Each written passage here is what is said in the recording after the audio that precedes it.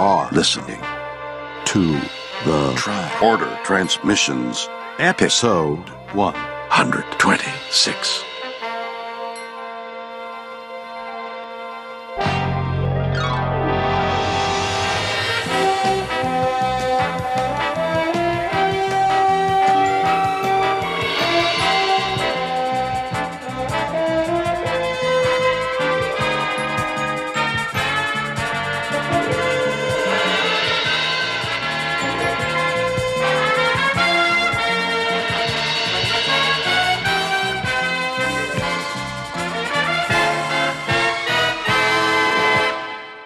Welcome back to the Tri-Quarter Transmissions original mission. This is episode 126. Tonight we're going to be talking about the animated series episode, The Time Trap. I am Jeff Hewlett, and here along with me for this ride is my co-host on Disco Trek and Shore Leave and managing partner of the Tri-Quarter Transmissions Network, the wonderful Heather Barker is here.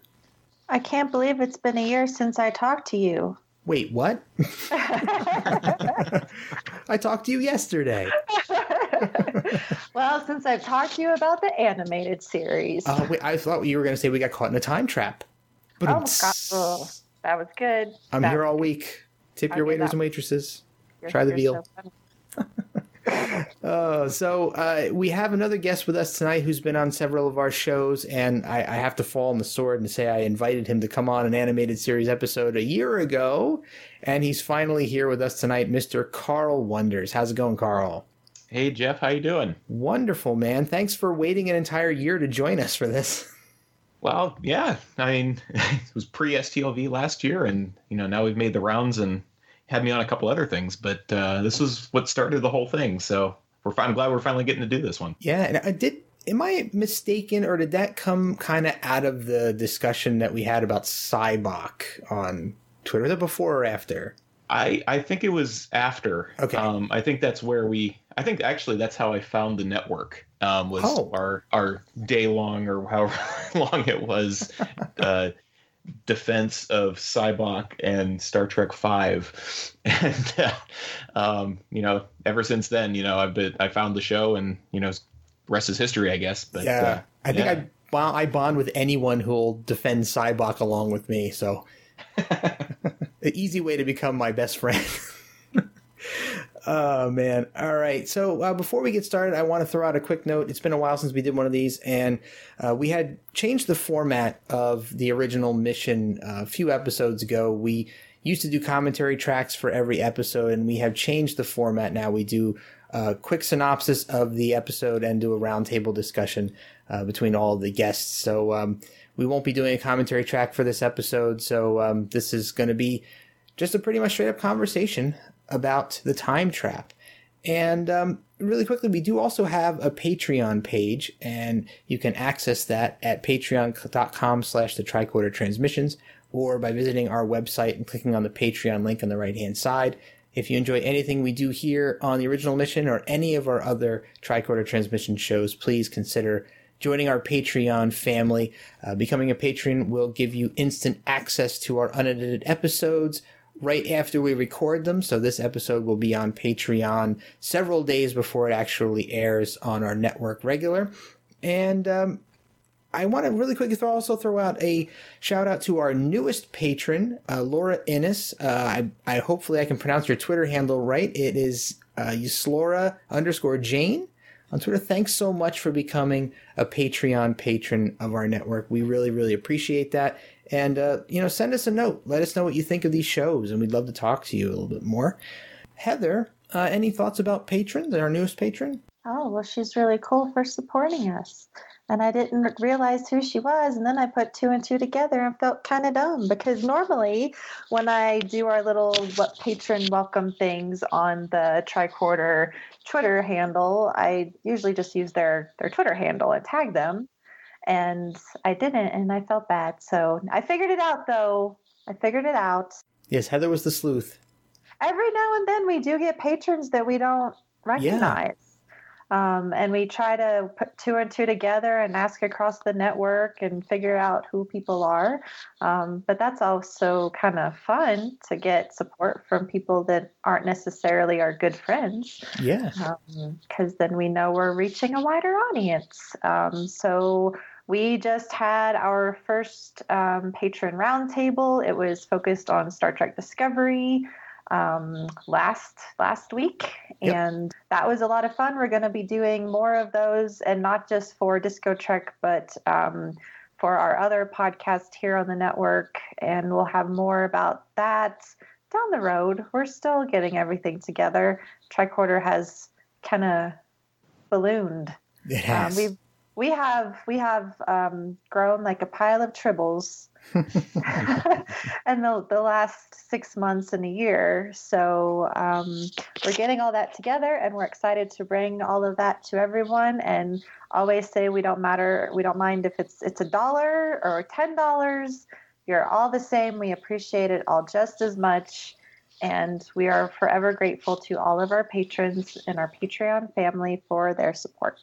100% agree. And just to throw out another note about Patreon, we are working to get our other shows. Right now we have Disco Trek and Shore Leave that are regularly posted as unedited episodes on our Patreon only feed. But we recently got Reading Trek on board with that. This episode is going to be on board, so the original mission will now be a part of it. And we're working to get some of our other shows out there early for all of our patrons. So keep an eye on the Patreon feed. If you are a patron, you're going to be getting a lot more content here very, very soon. So thanks again for being our patrons. So we are here to talk about the 12th episode of Season 1 of the animated series, The Time Trap. And really quickly, we've got some stats about this episode I'll throw out there. It was written by Joyce Perry. She pitched an idea to Gene Roddenberry about Starfleet and the Klingons having to work together to save their ships and crews, and Gene loved the idea and told her to go for it. And this is her only Star Trek writing credit, although she wrote for other popular shows of the early 70s, such as Ironside, Land of the Lost, Eight is Enough, Fantasy Island, and several others. This show originally aired... Oh crap, the air date disappeared. Oops. Sorry about that. November 24th. Ah, thank you. 1973. Thank you, Carl. I might leave that in. That was fun. I might leave that in. The funny thing about this, the star date that Captain Kirk reads out at the beginning of this episode is 52.2. Later in the episode, it's corrected to 5267.6, but according to the final draft of the script, he was supposed to say 5664.2.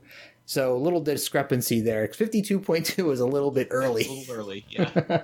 For this episode. So it's kind of funny when I went and listened back to this episode, I was like, wait a minute. That doesn't sound right to me. So look that one up. So there's a couple other quick interesting points before we get into the synopsis of this episode. There's on the animated series shows that we do, there's always that old canon argument that pops up of whether or not the episode is canon or it should be considered canon. But one of the really interesting points that I found when I was watching this and looking up some other information was that the fact that Kor commanded the Klothos is one of several facts in this episode that later became official canon because it was used in Star Trek Deep Space Nine. So I thought that was an interesting one. You guys have any thoughts on whether or not this episode... I know the only episode is officially canon of TAS, I believe, is Yesteryear, according to the Okudas, but I think this one may qualify based on that fact alone. Canon schmanon, I don't care. Heather cares not for such things. Yes. No, I really don't. It's Star Trek. It's Star Trek, so that's all that matters to me. Yeah. And so that's what I gotta say about that. Nice. Carl, thoughts? No, I agree. I mean, there's maybe one or two little things in here that don't quite jive with what we know from other shows, but if they picked something up off of the animated series and they ran with it in a later episode, I mean, they got the holodeck off of the animated series, if I'm not mistaken. So you can borrow from things even if it's not quote unquote canon. It's still Star Trek to me. So I think that we should have a whole discussion about these Klingons because they don't look like Klingons. They're wearing purple. Wait a minute. So fun. Speaking of the Klingon appearance, fun fact, this is the final appearance of smooth-headed Klingons. Dun, dun, dun. Dun, dun, dun. So from this point unless forward, you count Trials and Tribulations, though. well, that came before this one. Oh, no, wait, but yeah, it's true. No, you're talking about the Deep Space Nine episode. I thought you were talking about the TAS one. No. Well, yeah, I guess so. That's, yeah. I'm splitting hairs. But, You're splitting hairs, but yeah. But anyway. So, guys, are we ready to jump into... I'm going to do a quick synopsis. Anything you want to say before I jump into that? I just wanted to ask another canon-related question. Oh, sure. For you and I can't remember because I've only seen the original series recently with the new effects and everything. Yep. Have we seen the Klingon insignia before this episode? Now, I believe the Klingon insignia came from the animated series. Okay, because it's on that that table and other places. I think it's upside down, but it's still there. Yeah. But I can't remember. Like I think it's on there in a couple episodes, but with the new effects, I can't remember if it was actually visible in TOS before they redid all this stuff. But just throwing it out there because it stuck out to me actually as like, oh, I don't know if we've seen that before. I don't believe we have. I remember reading a while ago that the animated series was the official debut of the Klingon insignia, and then of course they retroactively added it back, I think, into TOS. But if you have the Blu-rays of the TOS, you can watch the original versions. Oh, that's a good point. Yeah, of those episodes. Yeah. So you can easily see if it's there or not. I mean, that may be another mission of mine to go back and watch some of the original ones without the new effects. Yeah. Added into them. So quickly, the synopsis of the story of this episode revolves around the Enterprise and a Klingon ship, the Klothos, being trapped together in a space version of the Bermuda Triangle, aptly named the Delta Triangle, and having to cooperate with each other in order to escape. So the Enterprise is ordered to survey the Delta Triangle, and when they arrive, the Klingons have a trap set up for them. So a brief battle ensues, and the Enterprise and Commander Kor's ship both enter a time pocket where they find a graveyard of ships that have been there for what seems like centuries, according to the instruments. They also find that the crews of those stranded ships have formed a peaceful society they call Elysia, ruled by the Elysian High Council, which is made up of some familiar faces from the Trek universe, including Vulcans, Klingons, Andorians, Zinti, Phylosians, the plant beings from the Infinite Vulcan, Tellarites, Terrans, and of course, my favorite, the Gorn, makes an appearance again here, his second official appearance. So both Kirk and Kor attempt individual escapes, but neither one of them are successful. So Spock, of course, saves the day by coming up with an idea to fuse the two ships together and use the power of both to escape the time pocket. So the two crews agree to work together, but of course, the Klingons have a sinister plan in mind to blow up the Enterprise with a device that they will plant inside the ship that will explode once they've returned to their own time. Just as they're attempting to escape, one of the telepathic members of the Elysian Council detects the explosive device aboard the Enterprise.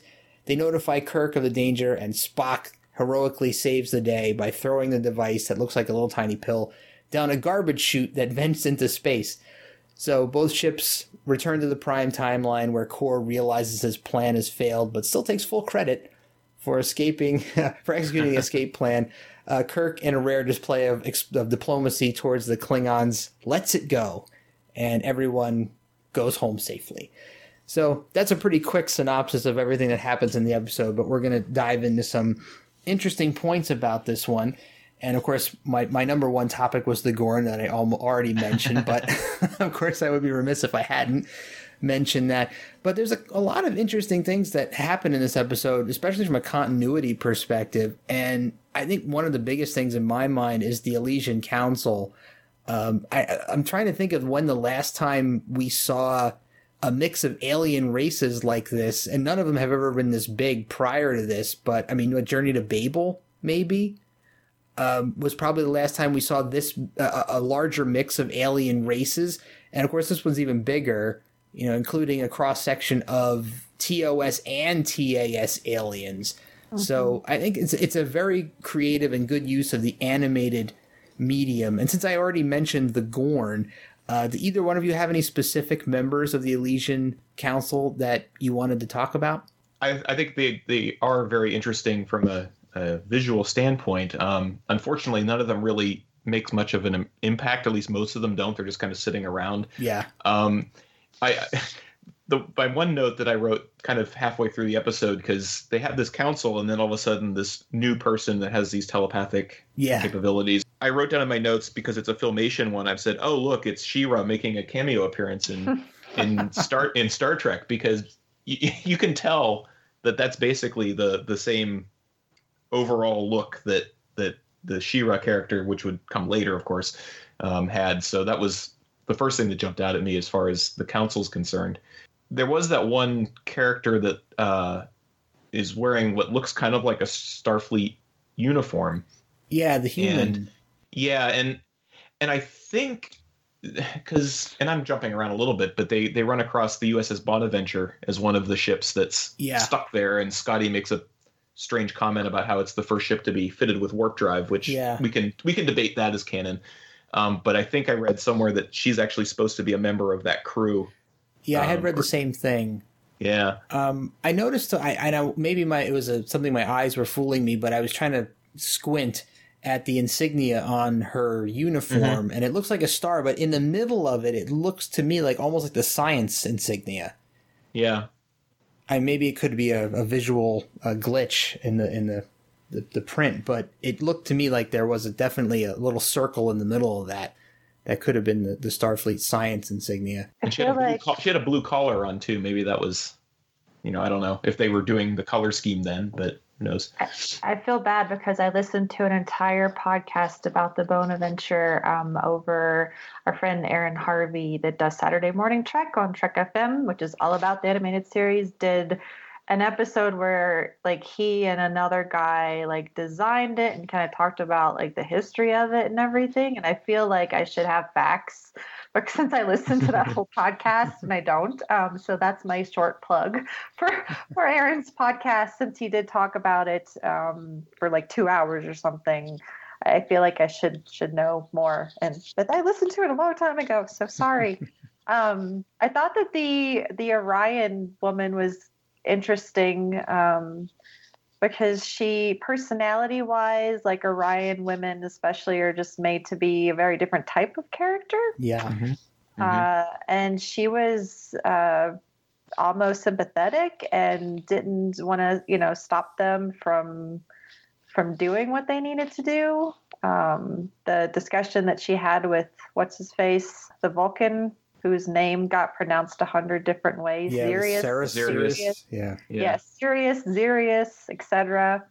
She seemed concerned about the two ships and their crews, but of course they were allowed to do it. They were like, there's no law that says that they can't try to get out and everything. So I thought she was an interesting character. And then when she talked to, I think the psychic woman was Nichelle Nichols, of course, did the voices for both of those characters. And the Orion woman was so sweet because she's like, come back to us. Like, it was, I don't know. It was nice. It was, and I think that technically that might have passed the Bechdel-Wallace test. So yay, because they weren't necessarily talking about a man. So woohoo. So, what? I have a couple other points that I was going to bring up later in the episode, but since we brought up the Orion and a couple of the other female characters, this episode is the first one since was it Day of the Dove? I think no, not Day of the Dove. What was the? Oh yeah, there was Day of the Dove that had the female Klingon characters. So this is another episode that has female Klingons in it. Although she appears a little bit different than Mara and the other unnamed Klingon female from Day of the Dove. But I thought it was interesting the difference in clothing choices for the Klingon women have full uniforms. The Terran human has a full uniform, but some of the other ones are in essentially Orion and a couple of the other females that are, there's another unnamed one that looks like she's wearing a clear space helmet, but they seem to be wearing, underwear or bathing suits. It just seemed like there was a very big disparity between the clothing choices for the female characters. I didn't even notice. Sorry. Yeah. Let me go look at a picture. I chalked it up to, the artist then trying to mimic what William Worth would have put on. And if they'd actually filmed it live, I can imagine him doing something similar. Yeah, I thought that carried over with the Orion, but the other ones were interesting choices. I mean, granted, going back through TOS, there were a lot of female outfits that kind of mimicked some of those. But I wasn't. It was just something that occurred to me near the end of the episode when I was thinking about the appearance of a Klingon female in this, and then going back and looking at some of the photos that they had from Day of the Dove and realizing that they had, essentially the same type of uniforms in Day of the Dove as the male Klingons had. Yeah, there's one in the council that is kind of over more towards the right-hand side when they do the full shot, and it's weird. It looks like she has some kind of almost a clear space helmet on, and she has really big eyes. Yeah, she's got on a swimsuit. I don't know. I watched it so many times. I watched it again yesterday, and I kind of zoned out towards the end, as you do when you've seen it. Okay, so there she is, and she's got an afro for some reason. But yeah, she's got on a long sleeve dress, so with the mini skirt. And there's a second female Klingon in this that just gets she just gets pictured from kind of like a back and the side. You just see the side of her face during the bar fight scene. So I'm not sure if she's got the same uniform on or not. Yeah, she's not popping up, but hey, they're purple, so at least they're the same color. Yes, more of the unfortunate colorblind color choices that gave us the pink tribbles. Also gave us purple uniforms for the Klingons, I imagine. Interesting stuff. So really quick, since we already talked about the Bonaventure, let's just really quick go back to that. So the Bonaventure's call sign is NCC 10281, which is a little bit long for a call sign, but it's definitely there along the nacelle as you see it. And as Carl mentioned, Scotty says this is the first ship to have warp drive installed, disappeared on its third voyage. And in the script, it's described as a ship something like the Enterprise, but smaller, not as graceful and sleek, but clearly powerful. Not sure if that came across necessarily in the shots of it that we saw, but it definitely looks like an Enterprise that's kind of like squished to me. Yeah, the saucer's a little stubby looking to me. But yeah, I mean, I can see what they're trying to go for here, but it just looks a little like, like I would draw the Enterprise in a way, because I'm not that talented at drawing. But yeah, it's definitely sort of like the Enterprise, but not really. It's chubby. Yeah. The engine, the secondary hull on it actually reminds me a little bit more of like the Excelsior from later years. It does. Which again is a little strange, but yeah, it is. I thought the oblong saucer section was a strange design choice. They didn't just shrink the entire disc; they kind of compressed it so it was more like an oval shape, almost like the Enterprise D, right? Yeah. Obviously, as we said, there's more about the Bonaventure out there, and there's other podcasts about it, so we don't necessarily need to belabor these points. Yeah, no, we're not going to top a 2-hour podcast focused specifically on that ship. So we'll just refer people over there. Yeah, no, we're not knowledgeable enough to do that. But I mean, from a ship's perspective, there's a couple of other interesting tidbits, especially with the Enterprise achieving warp 8, which we know I think is pretty much maximum speed at the time for the Constitution class starships. Although, I mean, they did get it to warp 11 by any other name, but typically it was interesting that Kirk went straight to warp 8 during that battle sequence. It's just an interesting bit of continuity for TAS that they actually went to that particular speed, which was the maximum speed allowable by the engines there without blowing the ship up necessarily. I'm a bit of a ship person. I've always just, especially pre TNG, I've kind of discounted most of the warp stuff because it's so inconsistent as far as what's as fast as they can go. Like you said, they hit warp 11, and that was before we found out that if you went warp 11, you turn into a lizard. Yeah. But or not even warp 11. But yeah, and then there's warp 13 later. But yeah, I hadn't put two and two together. I always like warp 8's one of those weird ones that every once in a while, like Picard would say, go warp 8, and all right, pick a random speed. But get a couple gasps, like, oh, warp 8. Like, we're gonna go warp 4 today for some, why not? It's okay to go a little slower today. This mission's not as important. You have to get away, but not too fast with the not too quickly. Gas. So yeah. Another ship note we talked about before we started the episode is the S2 Graph unit, which is the Klingon equivalent of the warp drive, which gets name dropped in this episode. So we see the D7 battle cruiser, and we find out that they don't use a warp drive, and they use this Graph unit, but we get no other real explanation of it. Just Spock seems to know that that's the Klingon technology that they use. So I don't think that ever gets mentioned again. No, it's like that algae-based Xenolon again, where they're just making something up, I think. Yeah, they just kind of throw it out there. So it's sort of a TAS defining or trying to make its own Trek canon. I'm not even sure what if you go to Memory Alpha and look it up, it's actually spelled GRAF. So for some reason, when you hear him say it, I think of the word graph, like on graph paper, or. Mm-hmm. So it was interesting they chose to spell it like that. I wonder how they came up with that spelling. Maybe it's in the closed captioning or something. Maybe spelled that way. I'm not sure. But I know you mentioned that prior to the recording, Carl. Did you have any other thoughts on the G2 Graph unit? No, I mean it's just name dropped as but then they don't really do anything with it, and like you said, I don't think it ever comes up again. So just they like to name things when they can, I guess, but not much else to say about it. At the end of the day, it fits right in. It helps us justify things like black badges in Star Trek Discovery. Oh, there you go. There you go. And never get mentioned again. MacGuffins.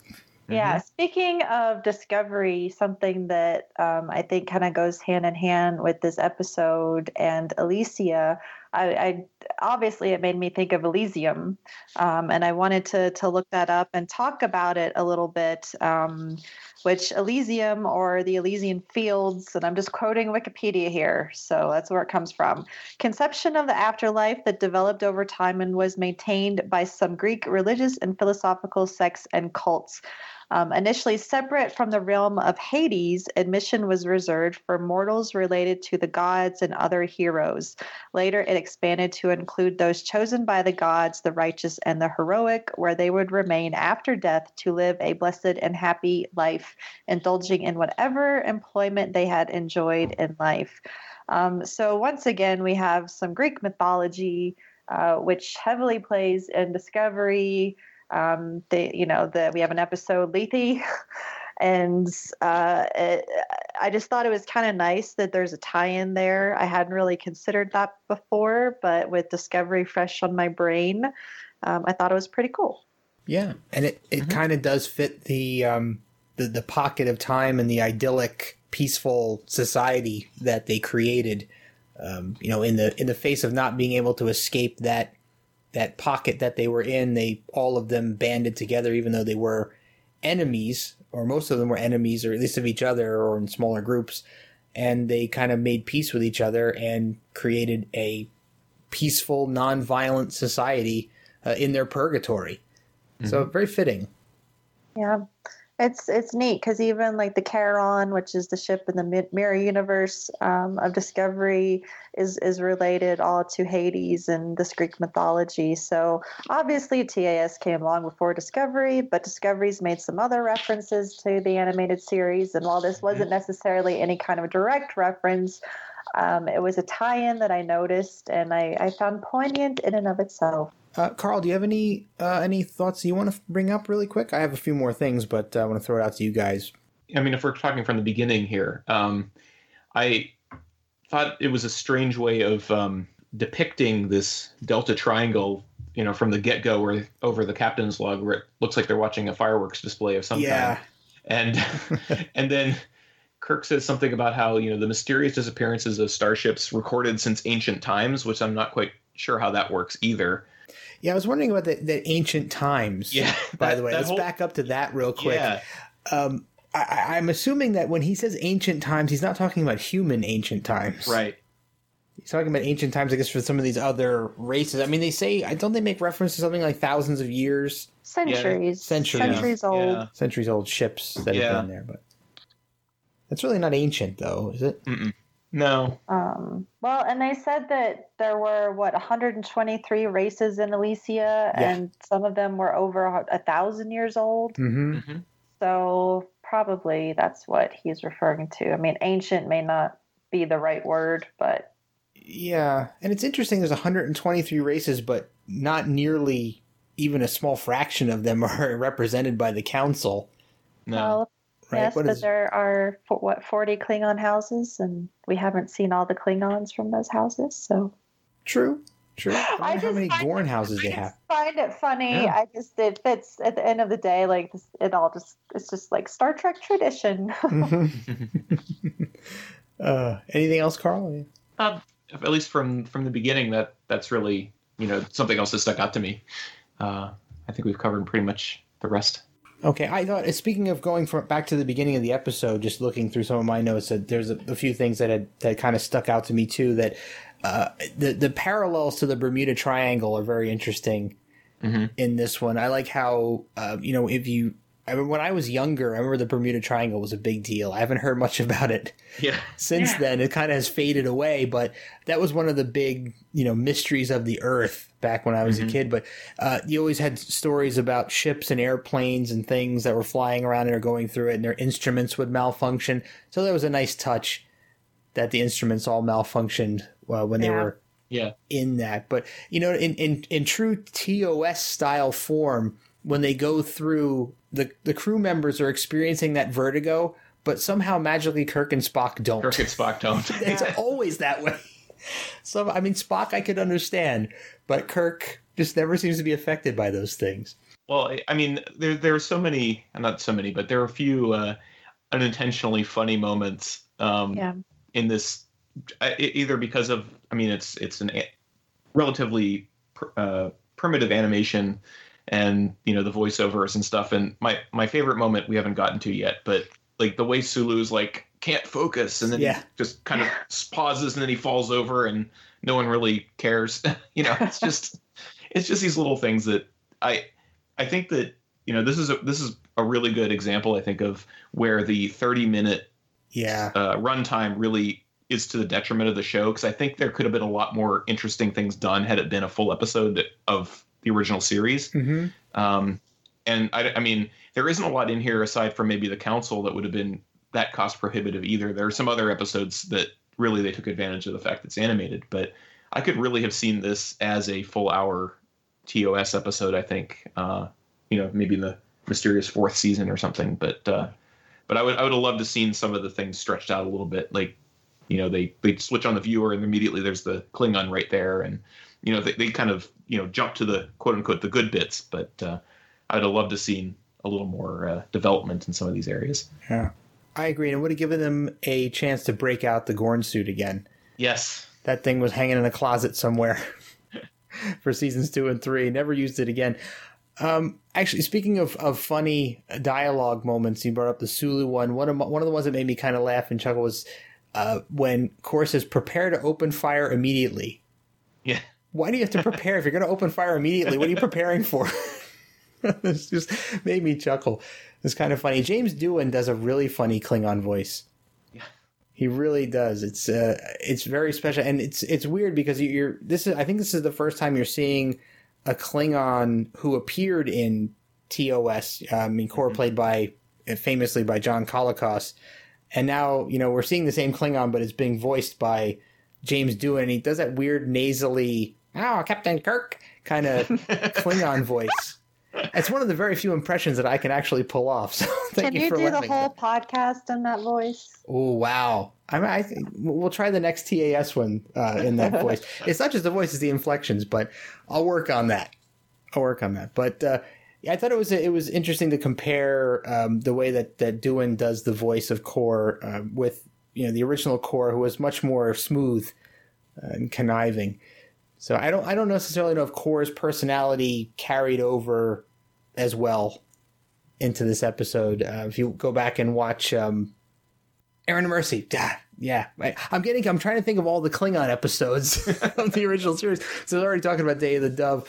But Aaron of Mercy. So, yeah, if you go back to Aaron of Mercy, I think there is a bit of a difference between the writing of the core character there and the writing of the core character here. Yeah.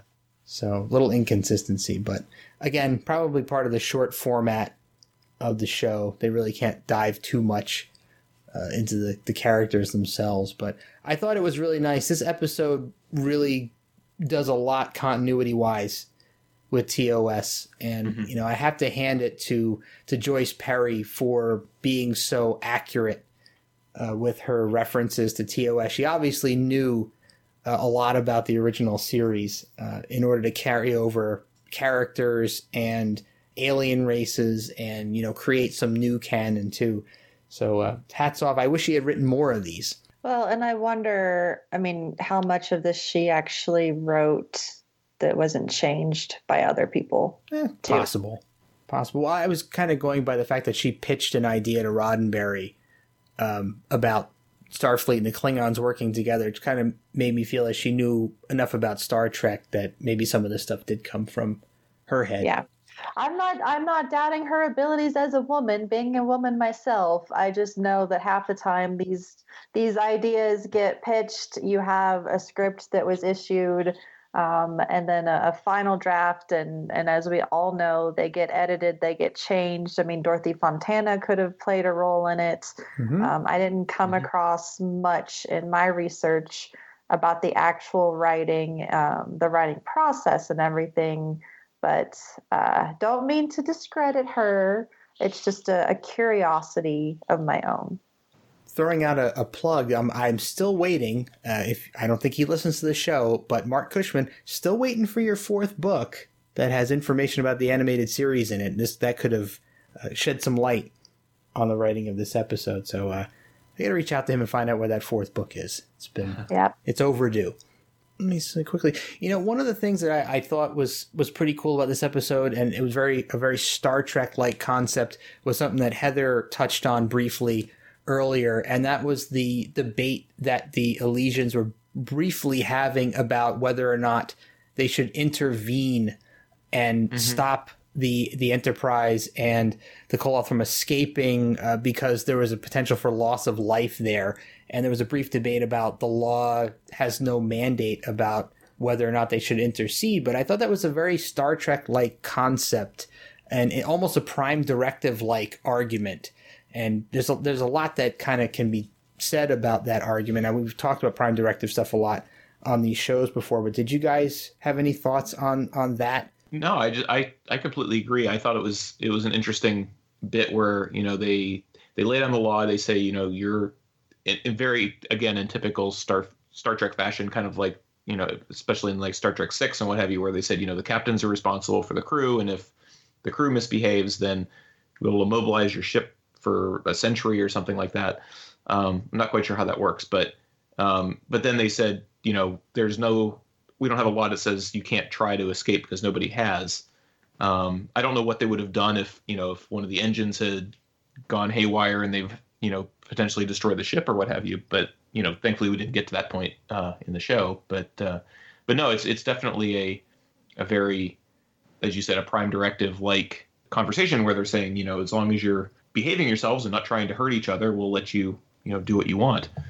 So, yeah. Yeah, I thought it was a bit extreme that, like, if your people hurt each other, even if you don't know, you will be held accountable. They call that out specifically, don't they?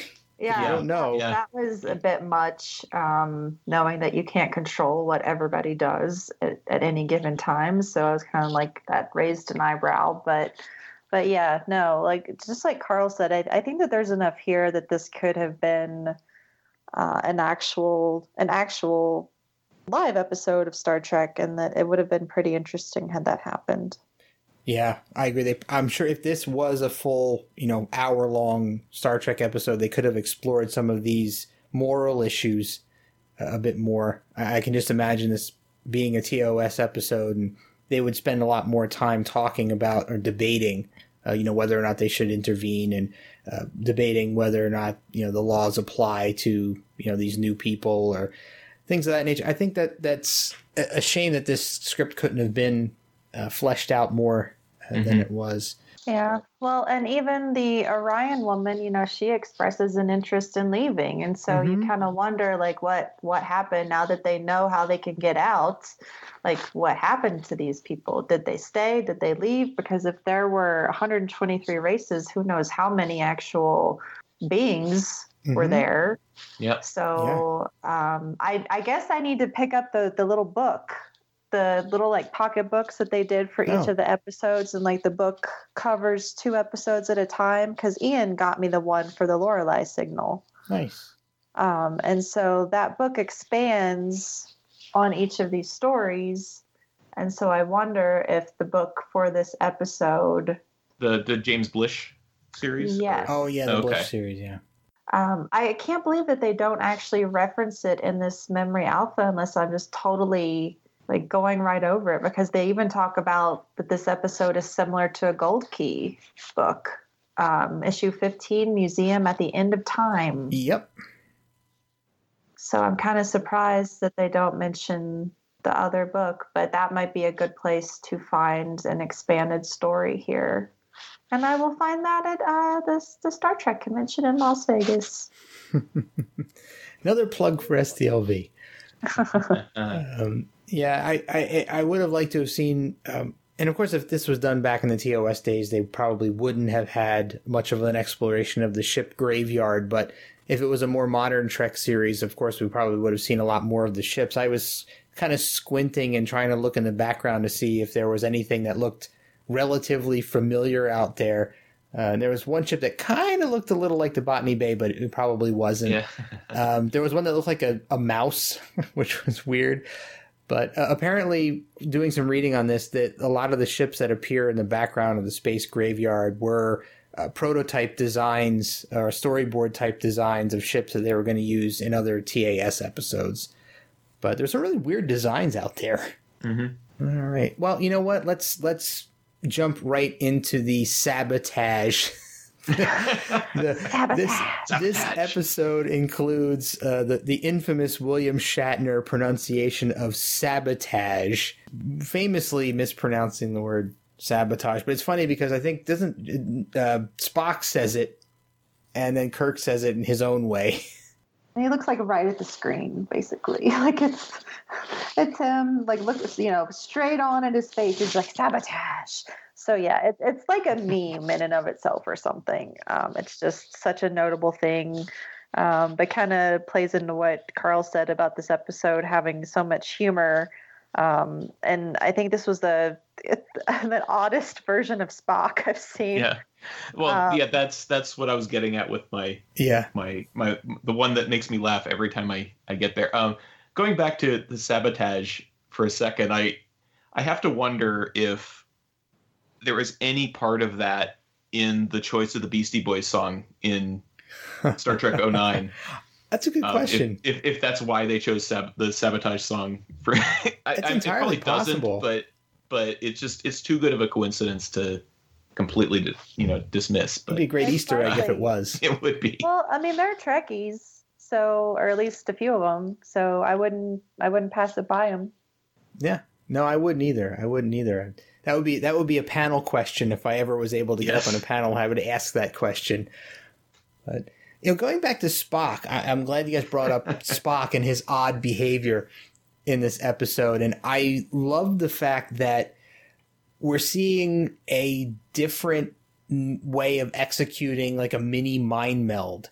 Mm-hmm. So you see, all Spock kind of has to do is just touch you for a brief second, and he can grab some stuff out of your brain without you even knowing it. But I really love the shot of him putting his arms around the 2 Klingons. Yes, that was so cool. That was so great. And there's also a Spock moment where he does the eyebrow raise, the Nimoy eyebrow raise. Yeah, my favorite line from him was, I think he went over to Core or somebody, but he's like, "Forgive me, I was overcome by the moment. Goodbye." Goodbye. Goodbye. And I mean, even Bones is noticing that he's behaving a little differently. Yeah, can we talk about how little Bones is in this episode? Like, really. He just shows up for that one moment, and then I think at the end at the party, but because he's trying to dance with the Klingon. Yeah, he's there to be a curmudgeon. But yeah, I love that you brought that. I was going to bring up the his presence in the bar scene where he asks the Klingon woman to dance. I thought that was an interesting it's a throwaway moment, but I thought it was kind of interesting that McCoy would approach the Klingon woman and ask her to dance, being the curmudgeon on the ship. Like, she didn't have to say yes. He did. Yeah, she did. And to tie it all back to what we were talking about at the very beginning, it's sort of like in Star Trek V at the end when Chekhov and Sulu are chasing after what's her name. But yeah, it's just a weird moment. Yeah, awkward. Another thing that could have been fleshed out a little bit more if it was a full-length TOS episode, that whole sequence. I thought we were getting into another Trouble with Tribble style bar fight for a minute there, but didn't really pan out. But there was a really good shove. Poor Bones got shoved pretty well. He did, yeah. But I guess that's what you get. So you guys have any other things that you want to bring up? Heather, any notes that you wanted to bring up? I think that we've mentioned just about everything that's in my notes. It's like Gorn, ! Is one of my notes. Oh, I have that too. Same note. As is Purple Vest Klingons. As far as the Delta Triangle goes, I have to quickly shout out to our buddy Ian, the host, one of the hosts along with you, Jeff, of the Drawing Trek, our Gold Key Comics show. He said, be sure to mention how the Delta Triangle was featured in the FASA RPG from the 80s. And Ian, I wish you were here because I know absolutely nothing about that RPG. Thanks for enlightening me. So now people know that it came up again. And thank you for contributing to this episode, Ian. Yes. We miss you. But he will be back. Ian will be back. But he will be returning to Drawing Trek in a few months. So keep your eyes open for that. Anything else in your notes, Heather?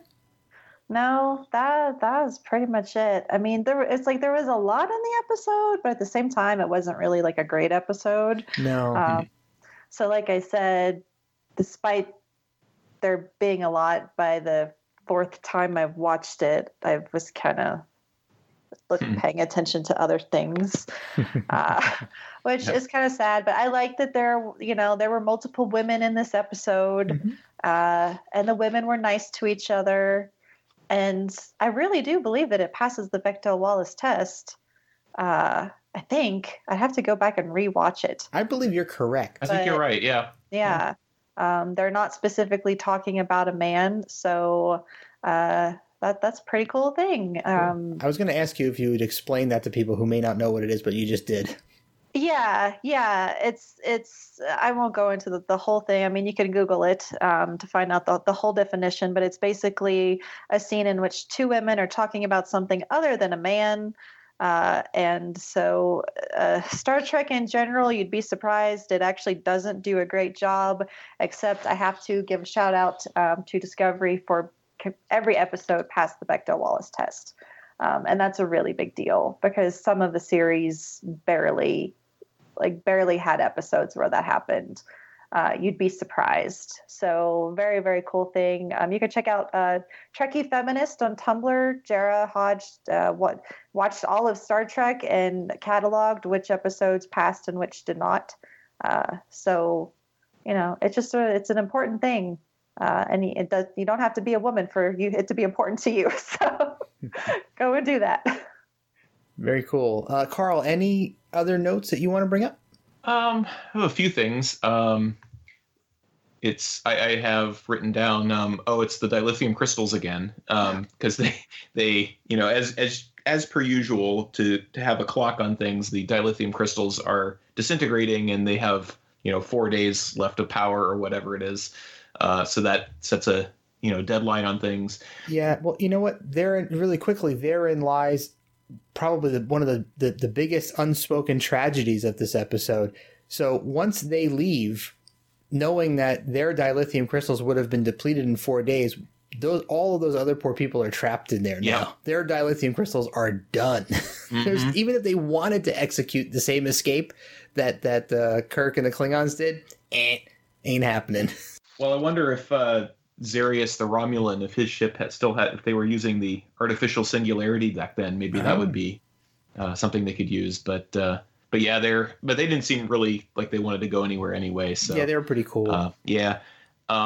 I had written down again, I think this is kind of a casualty of the 30-minute runtime and the animation, but the little red pill of death. Yeah. That the Klingons hide in that little cabinet, and then Spock and Scotty manage to find it pretty quickly enough. Like we have to go find the pill or the sabotage, and they find it pretty quickly. And I also wrote, because I can't avoid a pun, I wrote Deus Ex Machina in my notes, Nice. just because, again, I think, if she had been a character that was there throughout the whole thing, that'd be great. But she pops up once and then she shows up again to, oh no, there's a bomb on the Enterprise, better find it. And that's how they discover that there's the little pill hidden somewhere. I love the fact that the Enterprise has garbage chutes that vent to space. Yes. I mean, there's got to be like an airlock system. When you open that little door, it can't vent directly to space, or everyone would get sucked through that little hole. I don't know what kind of house you grew up in, but my house when I was a kid was, from the turn of the century, and it had those little milk door that had like a double door thing on it. Mm-hmm. So that's what it reminded me of. Like, you close the door on the outside, then you could open the door on the outside. But anyway, it's got to be. And yeah, I can't see Starfleet approving something that would send trash out into space. No. Well, you need a bomb disposal somewhere. Yeah, it happens frequently enough. Because I know that in TOS we had an incident where they threw something, invented it into space, and it blew up. I'm trying to remember what episode it was. But I thought it was a similar type of thing. Wasn't it a phaser that was set to overload? That was in Kirk's quarters. Actually, that was in Conscience of the King. Right. Which I just watched. Right. And they throw it down a little chute in the wall, and it goes outside into space and blows up, right? I'm not sure if it actually goes outside. Maybe. I mean, I don't know. It's sad. I just watched it. I should know specifically. But you hear it explode. Yeah, you get the camera shake, too. Yeah. I had just assumed it exploded somewhere like in the trash chute in the ship or wherever he threw it in the ship where it wouldn't really damage anything. But maybe it went outside. They didn't show it go outside, so...